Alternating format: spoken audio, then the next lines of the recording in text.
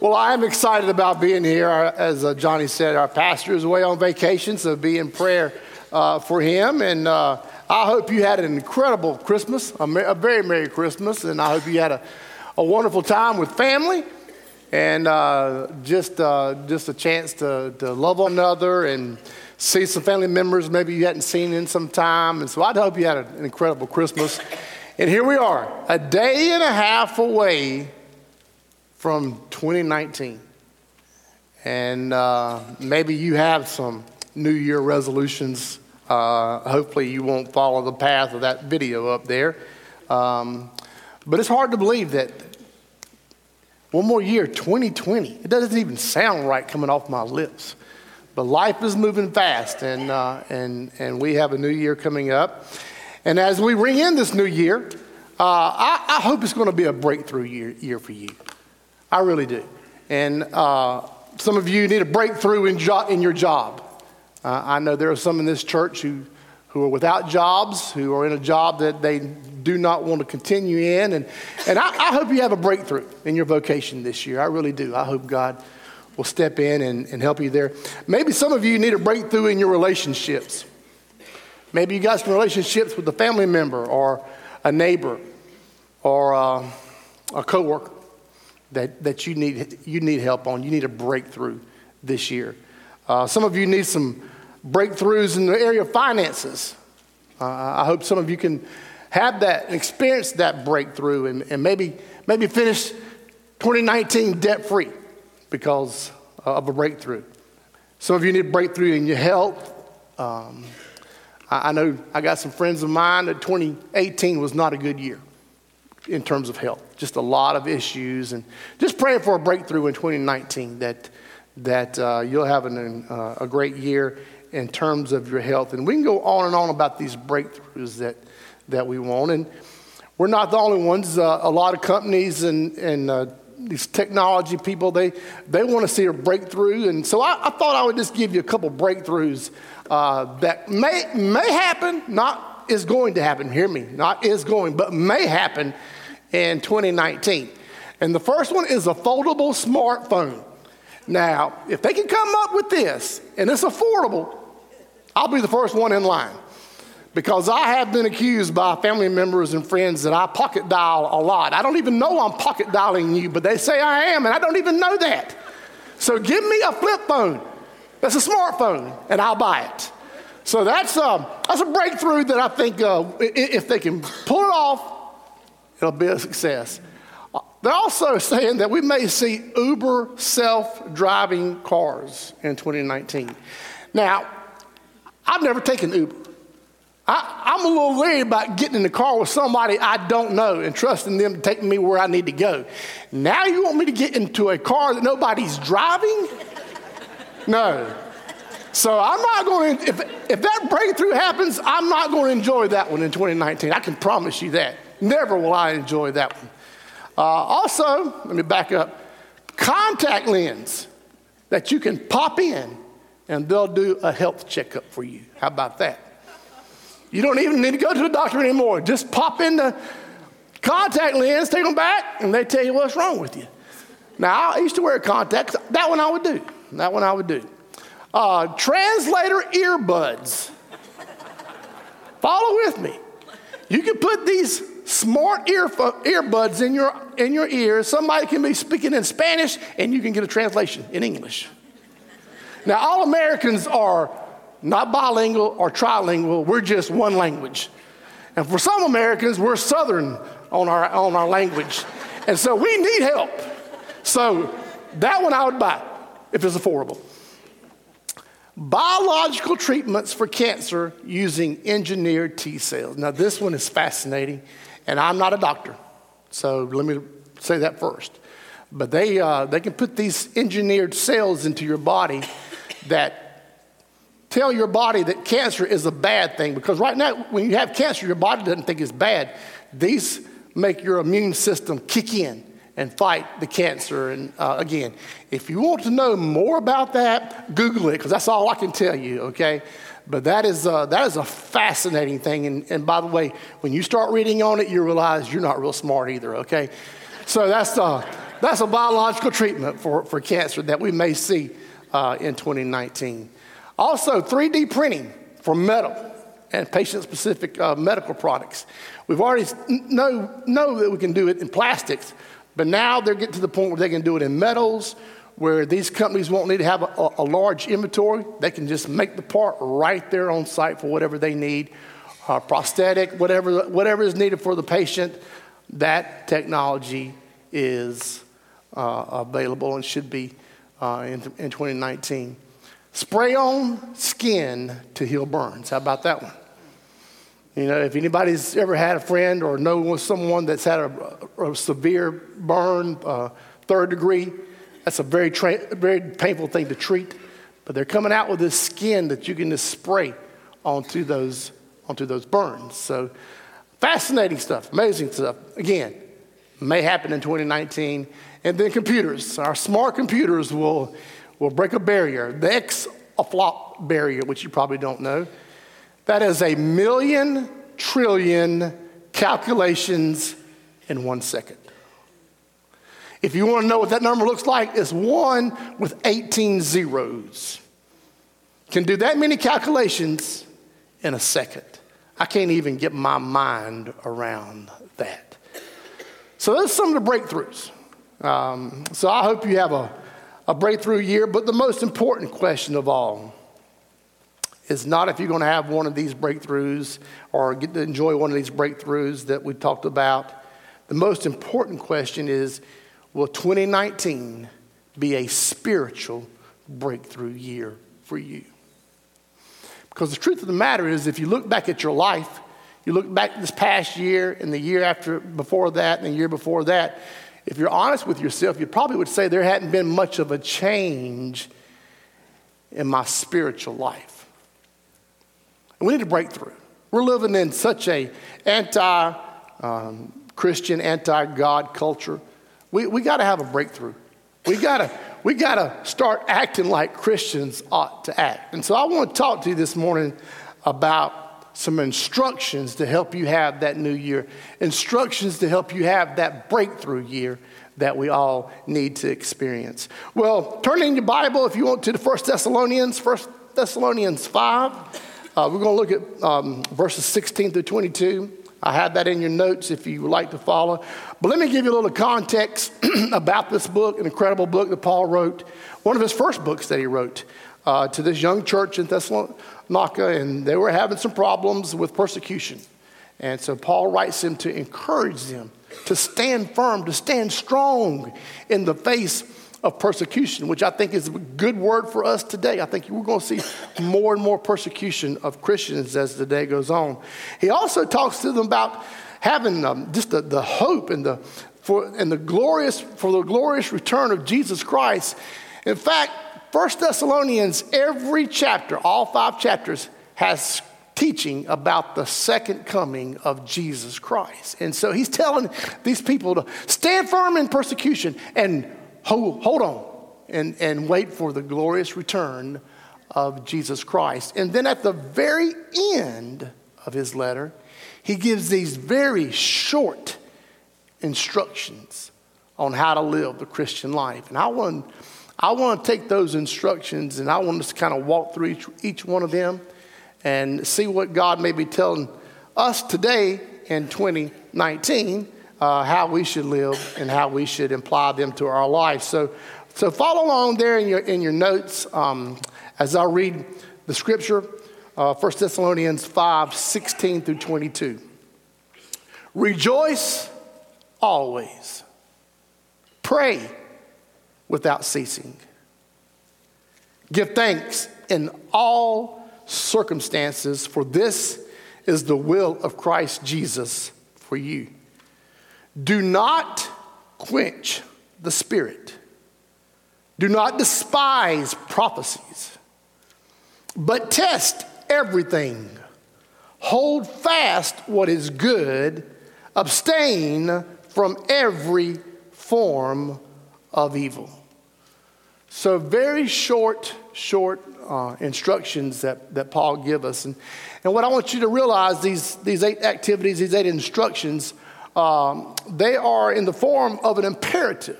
And that's important because that is a command.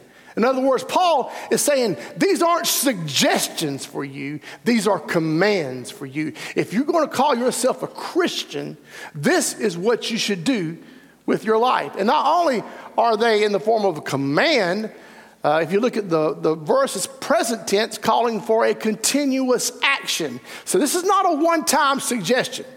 Paul says this is how you should live your life every day.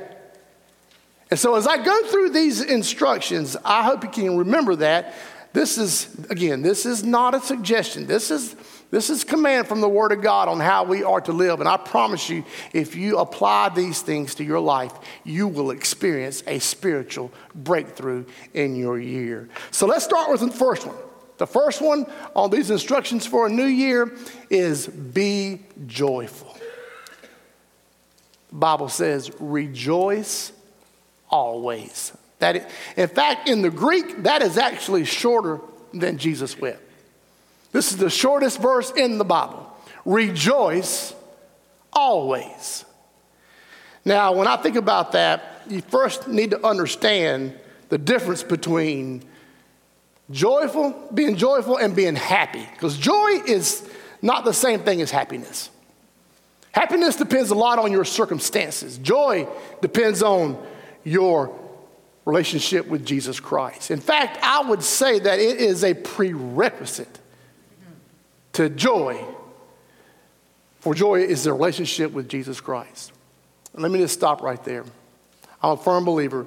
You will never, ever, ever experience the joy that's talked about in this book without knowing Jesus Christ as your Lord and Savior. You can't do it. I don't know where a lot of you are. We got some family members here from out of town and friends. I don't know where you all are, but the most important thing that I can tell you is your life will go nowhere without Jesus Christ. He is the answer. We have the answer. It's Christ and Christ alone. And you will never be able to experience the joy that Paul is talking about without first knowing Jesus Christ as your Lord and your Savior. See, joy is the mark of one who has experienced God's transforming grace in their life. I know what that's like. I experienced that back in 1990, and God radically changed me. He transformed me. He made me into a new creation. And I'm joyful for what Christ has done for me. And when you stop and think about what Christ has done for you, my friend, we should never be one to grumble or complain. If we would just continually remember how God has blessed us, then we would never grumble or complain. Now, I'm preaching to myself, but I'm probably preaching to some of you too, because you let your circumstances oftentimes dictate how you feel. We're talking about a true joy that comes from knowing Jesus Christ. Paul said again in Philippians 4:4, rejoice in the Lord always, and again I will say rejoice. Now when I read this, and I know a little bit about Paul, and I read like 2 Corinthians 11 and see all that Paul went through for Christ, yet here he is saying rejoice. Be joyful. Be joyful when you come meet people. When you come in contact, don't be grumbling and complaining about everything. Be joyful. And if you're having trouble on thinking about things to be joyful for, let me give you some reasons. Some reasons that you can just keep before you and go back to when you're having a hard time being joyful. Remember, we have eternal life that can never lose it. Jesus Christ has saved you. And your eternity is secured in heaven, not because of what you have done, but because what Christ has done. We ought to be joyful about that. Jesus has paid the price for every sin you will ever commit and have committed. Now, I know some of the things I've done in my life, and I know some of the things that I'm ashamed of, but the Bible says that God has forgiven me. I am covered with the blood of Jesus Christ. That ought to be something to be joyful about. The Bible says there is now no condemnation for those who are in Christ Jesus. If the Lord is your Christ and he is your Savior, you're not condemned. The Bible says you're innocent because of what Christ has done. Now, I don't know about you, but that makes people want to jump up and down. Because I know what I've done. But it's because what Christ has done for me, I'm not condemned. We're joint heirs with Christ. Stop and just say that again. We are joint heirs with the one who spoke the world into existence. We are joint heirs with him and will receive and share in his reward. I can't even begin to understand that. But I'm excited about it. I know that. The Holy Spirit dwells in us. He leads us, he guides us, he directs us, he counsels us, he convicts us. We have God in the presence of the Holy Spirit indwelled in our life if we know Jesus Christ as our Lord and Savior. We have unlimited access to the very throne of God. No matter where you are, no matter what time it is, you have direct access to the throne of God. And God, in the sovereignty, is in control of every detail of our lives. Now, I could go on and on, but when I read those reasons, I can't help but smile inside. I can't help but be joyful because of what Christ has done for me. And Paul is telling us, rejoice always. You see, our rejoicing should be in the Lord. Should be in what the Lord has done, continues to do, and will do in the future, regardless of our circumstances or our feelings. I've met a lot of joyful people, and every time I'm around someone who's joyful, who's just an encouragement, I always feel better when I leave. And I can go around. Ken Terry back there is one of the guys I like being around. He's joyful. And he encourages me. You know what? You can be the same way. Be joyful to those you come in contact with. Don't complain about everything and don't grumble. Now, that's harder to do sometimes because there are just some people that require extra grace, you know. I got them in my life too. You're not the only ones. But be joyful. Be joyful. Let them see the joy of Jesus Christ in your life. That's what Paul said. If you want to have a breakthrough year, be joyful. Paul also says, be prayerful. He says, pray without ceasing. Now, let's make sure we understand what that phrase means. I can tell you what it does not mean. It does not mean to be on your hands and knees 24 hours a day, day after day, praying. If you do that, you're not going to be able to pay your bills. You're going to lose your job and everything else. So that's not what he's saying to do. Or is he saying to walk around every day praying and totally disregarding what anybody else is saying? And all you're doing is just praying. No, I don't think that's what he means when he says pray without ceasing. So what does he mean? What does he mean? I think for me, this command to pray without ceasing is to be mindful that we are ever present with God throughout the day. And that we are continually interacting with him in prayers as we move from task to task. We all have things that we have to do in life. We have a family to take care of and provide for. So this continually interacting with God is what we should do throughout the day as we move from task to task. Now, you may be saying, well, I'm not sure I totally understand what you're talking about. So let me try to give you some simple things to do to pray without ceasing that you can apply in your life. And the first thing is to walk with God. So make sure you understand what I'm saying here. When you go out for a walk, maybe you do that for exercise, pray. When you get out of your car and you walk into work, pray. When you're walking around going in the grocery store, pray. Walk with God. And when you walk with God, pray. Look for those opportunities to pray. Maybe it's running with God. Maybe when you're on the treadmill, take off the music and pray. Maybe when you're running from this thing to the next thing, pray. Pray. Maybe you want the exercise people who can go out and run a couple miles, pray. Walk with God. Run with God. Another way, drive with God. A lot of you drive to Charlotte every day. I want you to know I'm praying for you. I am so glad I don't have to drive to Charlotte every day.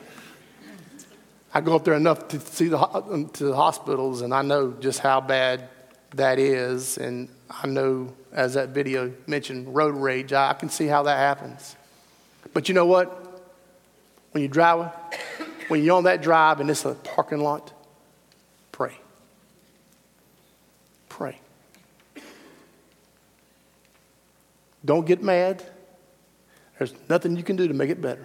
Nothing. So pray. Just spend that time to pray without ceasing. Also, wait with God. When you're waiting in the doctor's office and you feel like you've lost another year of your life has passed by, don't complain. Pray.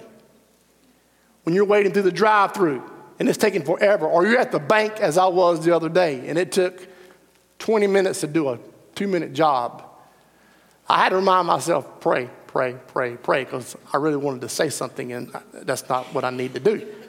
So pray. Wait with God. Pray. Pray. Pray without ceasing. And then hide out with God. Sometime during the day, find you a place where you can get alone and not be distracted, not have to worry about all this. You just get along with your Heavenly Father, crawl up in His lap and let Him love on you, and you just pray. So these are simple things to do. Simple things to help you pray without ceasing. And Paul is encouraging us to do this because he understands that it puts us in constant communication with God. And it aligns our minds and our hearts with God. And what I love about prayer is, think about it for a second. It's an incredible conversation that connects man to God and earth to heaven. Think about that for a second. And Paul was saying, pray without ceasing. Be prayerful. And I can tell you this, my life is immeasurably better when I am prayerful about everything. Not when I'm complaining about everything, but when I'm praying about everything. So, Paul tells us, be joyful and be prayerful. He also says to us to be thankful. Give thanks in all circumstances to God in Christ Jesus for you is what the Bible says.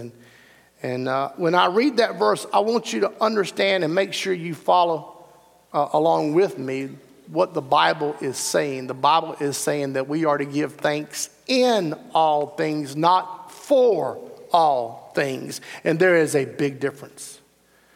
You know, my heart breaks often when I read what's going on in this world and the hurt and the evil that's out there.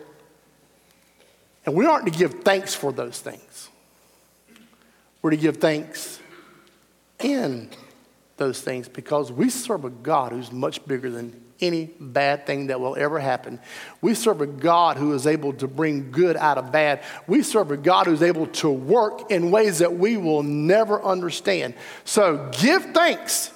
Give thanks in all things, not for all things. And when I start thinking about that, I know I'm thankful that I serve a God who's bigger than any circumstance I'll ever face, any problem I'll ever have to face or challenge, any challenge in my life. And when I start thinking about just how incredible my God is, it makes me want to just praise Him. I mean, this thanksgiving, this rises up in my heart. And I think true thanksgiving is an issue of the heart.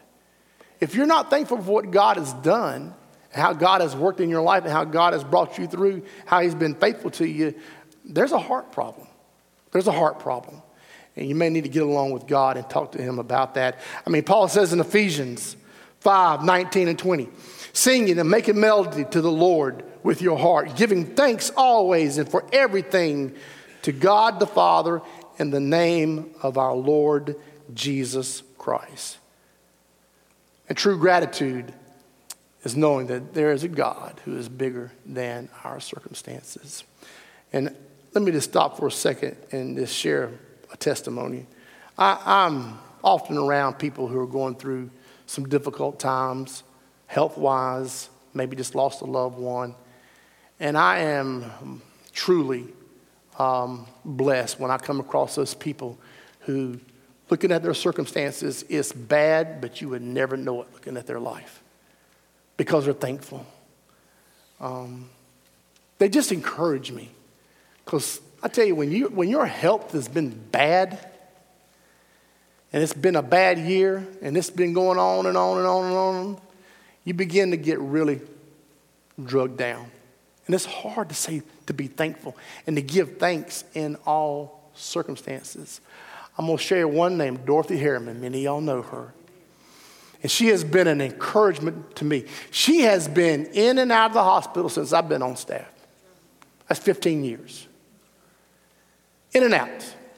She's had more health challenges than anybody else I have ever known. And yet when I'm around her, she is smiling. She is pleasant. And she's got more reasons to complain to God because of her health, but she's never done it.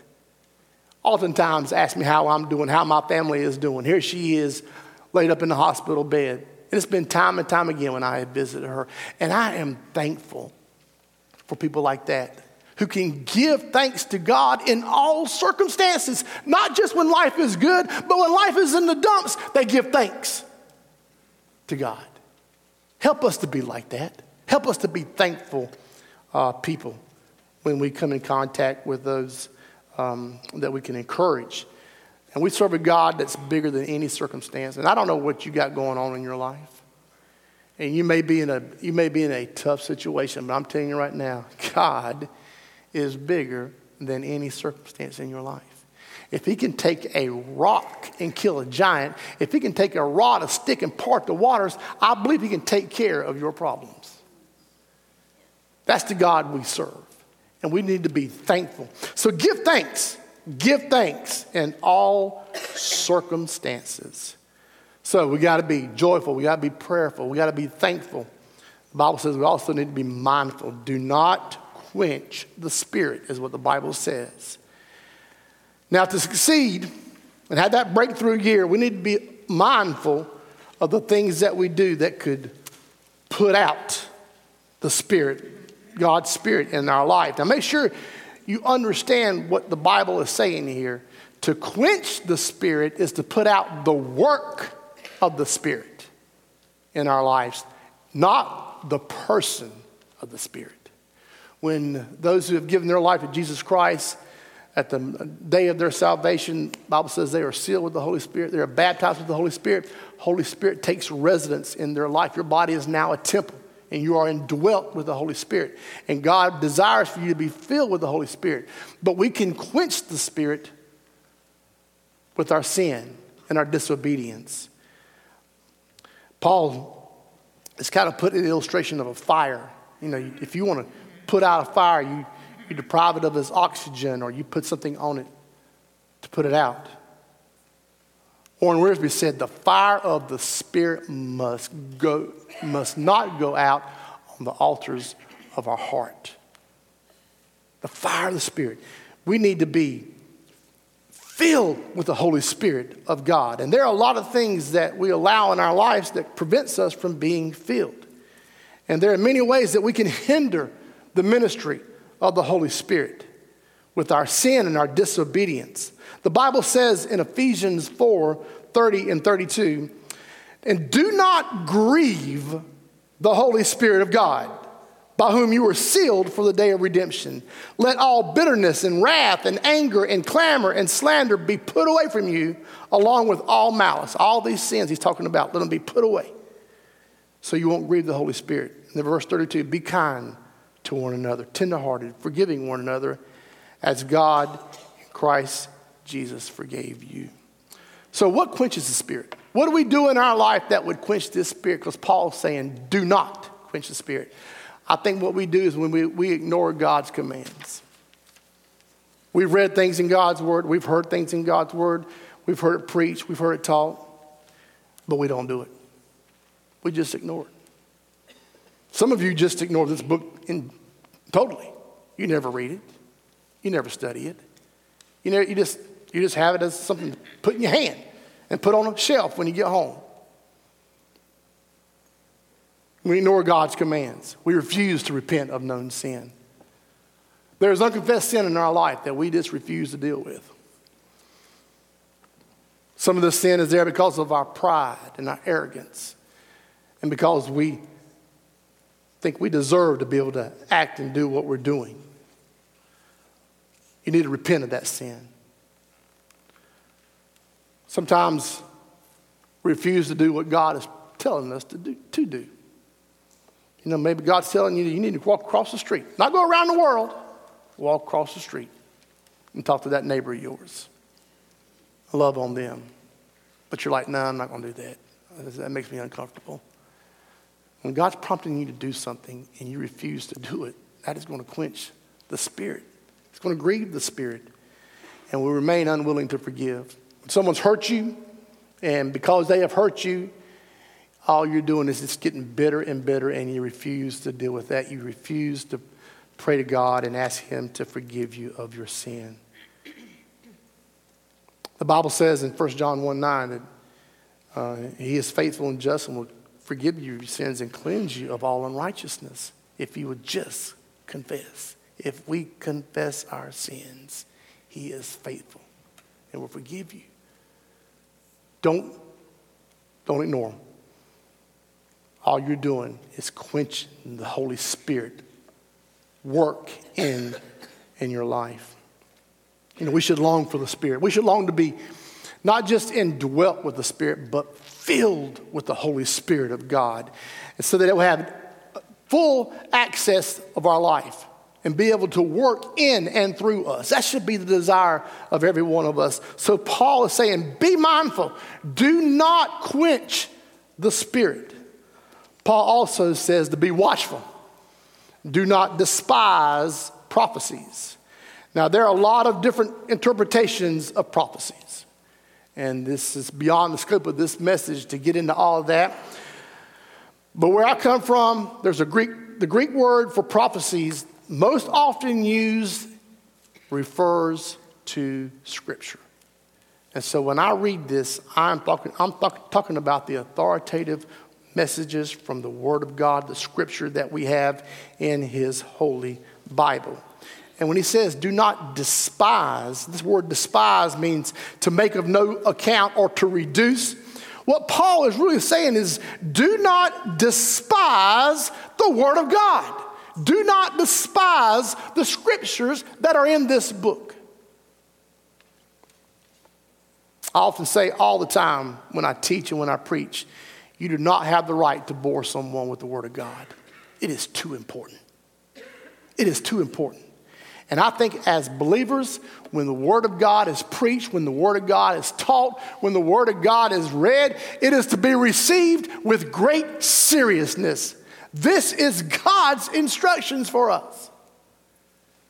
This is the owner manual that God wrote for us on how to live our life.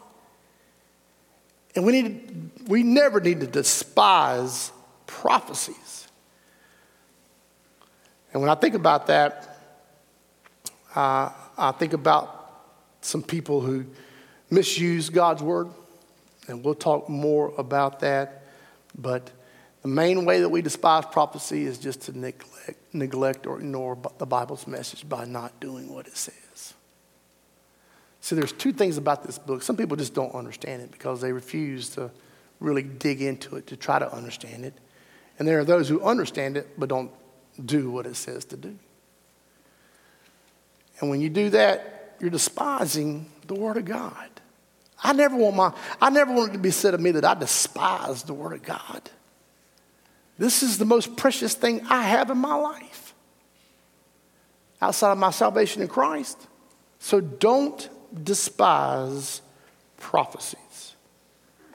And the main way we do that is to neglect or ignore what it says. So Paul moves on to be truthful. He says, test everything in the first part of verse 21. And as I read that, it kind of just flows in real good with do not despise prophecies, but test everything. Now, let me tell you something. Some of you may not know this. Just because it's on the internet doesn't make it true. Let me say that one more time. Just because you read something on the internet doesn't mean it's true. Just because you heard somebody on TV say something doesn't make it true. What makes it true is this. I tell people all the time, you validate. You check behind me with what I say. You test everything that I say. And if I'm in disagreement with the Word of God, I am wrong. And there's danger in these pastors that pull verses out of context. And they'll pull a verse from here out of context, and here, and here, and here. And then they'll twist it together and try to come up with some new insight and meaning. Be careful. That's why I gave you context on the book of Thessalonians. We are to give context when we teach. Test everything. Don't just pick out verses you like, because God's word is not a buffet line where you pick what you want and leave everything else there. It's not. We have the whole counsel of God in our hands, and we're expected to test everything that we hear. God's word is the true measurement of truth. And anything you hear, you validate it with the word of God. And if there's disagreement, the word of God is right, and whatever you heard from whoever you heard it from is wrong. Now, one of my heroes of the Bible, of pastors that are still alive is Jerry Vines. And Jerry Vines came out with an incredible, what I call truthful test. And I'm going to give it to you. I think this is an easy thing to remember. Again, I want to try to give you application to what we're talking about today. He says test everything. He says there's the Savior test that you need to do. Does it properly honor and exalt the person and the work of Jesus Christ? If whoever is saying something that does not exalt, lift up the name of Jesus Christ, there's a red flag for you. May not be true. The scripture test. Is the teaching consistent with the whole Bible's instruction or doctrine in that area? In other words, don't just pull out a verse out of context and make this statement. You make sure that it is in agreement with the doctrine and the teaching in that area. And does the teaching attempt to take away or add to God's word? If it does, it fails the scripture test. And there's also the spirit test. Is the teaching in concert with the ministry of the Holy Spirit as revealed in God's word? And finally, there's the saints test. What have and what do mature, godly teachers, students of Scripture say about this? You know, if one person is saying this, and all these other scholars are saying this, there's a good possibility that this one's wrong. But listen, make sure you rely on good, godly scholars. You know, I used to think, well, I don't need anybody to help me. I just have the Word of God. Well, that's just being immature is what that is. There are people like Warren Wiersbe who have studied the Bible longer than I've been alive. And he is so knowledgeable. And Charles Stanley and David Jeremiah and on I can go. These godly men who speak to me. Adrian Rogers, Jerry Vines, they speak to me. I value what they say. And if they're all in agreement and this one person over here is totally opposite, odds are he's failed the saints test. So test everything. The Savior test, the Scripture test, the Spirit test, and the saints test. Be truthful. Test everything. Seventh thing is also be grateful. Be grateful. And the Bible uses language sometimes we don't use, hold fast what is good. And basically what that means to hold fast to what is good, it means to hold on. That's probably a better way we can remember it, is to hold on to those good things in life. That's what hold fast means, to hold on. And when you discover the incredible riches of God's word, his promises, these good things, hold on. And when I say hold on, I don't mean just think about it. I mean, get it inside of you. Meditate, memorize, get the word of God inside of you. Hold on to those good things that God has given you. But don't just hold on. Don't just keep it, share it. And most importantly, don't let it slip away. I know I'm guilty, and probably you are too, where you learn something, a great verse or an insight or a promise, but you didn't get it inside of you and you forgot it. How many times have you been talking to someone, you know what the Bible says? And then you're like, I don't remember what it says. So you go to your concordance. Oh, Lord, please be a word in there that I can find it, because you don't know the word of God. Get it in you. Hold on to it. Share it. People need to hear the good things of God. You be grateful, you hold fast, and when you find something good, you embrace it. You embrace it. There's a lot of bad things out in this world, but there's a lot of good things in this word. And when you find those good things, you embrace it. You embrace it. So, finally get to the last instructions for the breakthrough year, and it says, be careful. Abstain from every form of evil. I know some of you are going, wow, why did he keep that one last? I think because of a reason. Paul was living in the evil world. And guess what? We are too. And I could go on and give you stats about just how ungodly this world is. I'm not going to do that. But I think you all know, just from reading the Word of God, we need to be careful in how we live, where we go, what we do, what we watch, what we hear, on and on I can go. We need to be very, very careful. Paul says, abstain from every form of evil.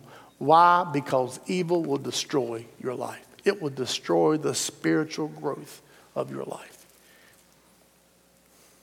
If you allow evil things to begin to come into your life by what you're hearing, by what you're seeing, by what you're doing and who you're talking with, it'll begin to have an impact on your growth, your spiritual growth. So we need to repent of those things. Public sins, private sins, repent. Repent, and God will forgive you. Because if you allow sin to stay in your life and you refuse to deal with it, it begins to try to take over. And when sin sits on the throne of our lives, devastation and destruction follows. I've seen this time and time again in people's lives. People that were in the church, people that I looked at as leaders, and they just begin to walk away, and they begin to allow things of the world and sin enter in their life, and now they're as far from God as anyone could be. God gave us a standard by which we're to measure and judge all things. If we do not know it or use it, we'll never be able to abstain from every form of evil. Now let me just say one more thing about this. Don't you flirt with sin. Don't you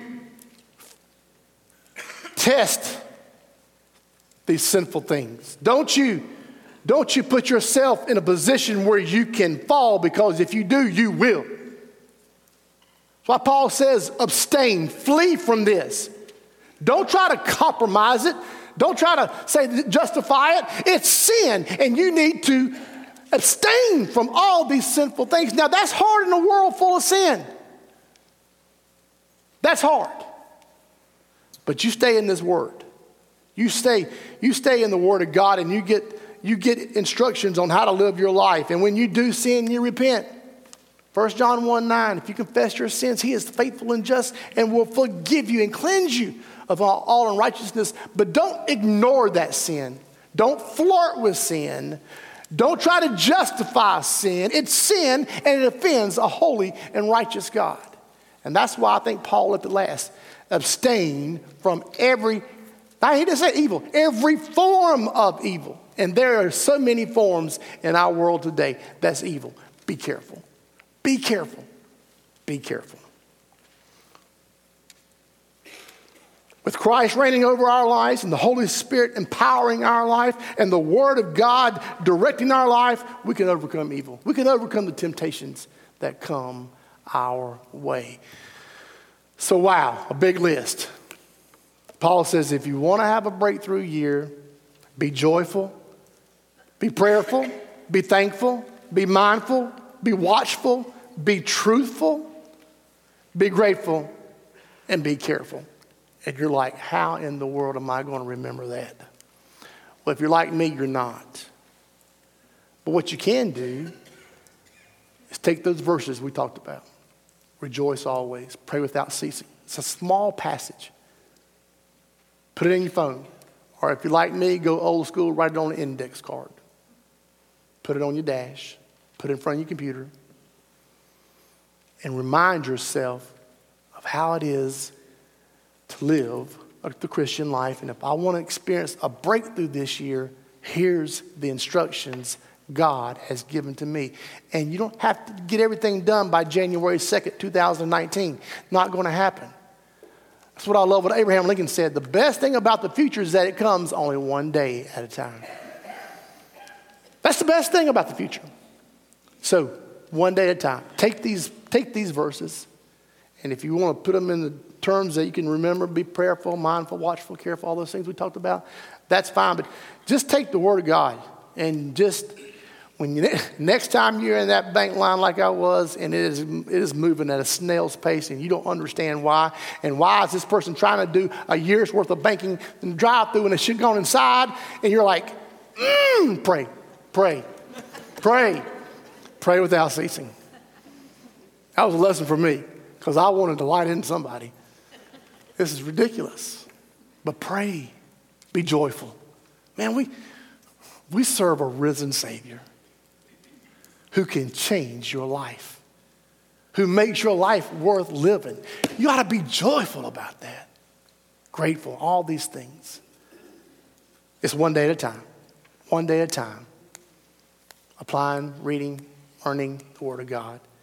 I love also what Oswald Chambers said. He says, the golden rule for growing in the spiritual matters is not intellect, but obedience. Yeah, you can know all this stuff. You can even memorize this passage in Ephesians. But that's just part of it. Doing it is what's important. Being obedient to the Word of God. So, we started off with our passage about breakthroughs. We looked at some breakthroughs that may happen in 2019. But as we have gone through these 8 instructions on how to have a breakthrough year, the question is, will 2019 be a spiritual breakthrough year for you? Are you going to make that a priority in your life? Or are you just going to keep on going the same way you've been going year after year after year? I want you to have a breakthrough year. I want to have a breakthrough year. Take these things from God's Word and apply them to your life. Let's pray. Heavenly Father, thank you so much for this incredible passage of Scripture. Very simple, very short, but very, very powerful. So, Father, I just pray that we wouldn't walk out of here saying, oh, that was good, but we'd walk out of here challenged to apply the Word of God to our lives. And Father, I just pray that, Lord, that we'll be seen as Christians who are joyful, who are grateful, who are careful in what we do. Lord, I pray people will see a difference in us because the Holy Spirit of God lives in us. And Father, as I said earlier, the prerequisite for joy is relationship with Christ. Father, think there are some sitting here today that do not know you as Lord and Savior. They may just be playing a church game. They may just be coming here because it's the holidays and they've come with a family or a friend. But the truth of the matter is, they don't know you as Lord and Savior. Father, I pray that today would be the day of their salvation. Lord, I pray they'd realize that they are a sinner who has offended a holy and righteous God, and because their sin has separated them from God, and there is nothing they can do about their sin. Father, I pray that they'd put their faith and their trust in Jesus Christ and what he did on the cross and what he did with his resurrection. And Father, I pray they would realize that it is only through Christ that I can be forgiven, that I can be saved. And so, Father, I don't know who that person is, but I pray right now you begin to deal with them. Father, move. I pray that your spirit would just move and work. As we prayed earlier, I pray it would just show out. So, Father, we just, again, thank you for these instructions. Thank you for these incredible things that we can do to have a spiritual breakthrough in our 2019. Lord, we love you and praise in Christ's name. Amen.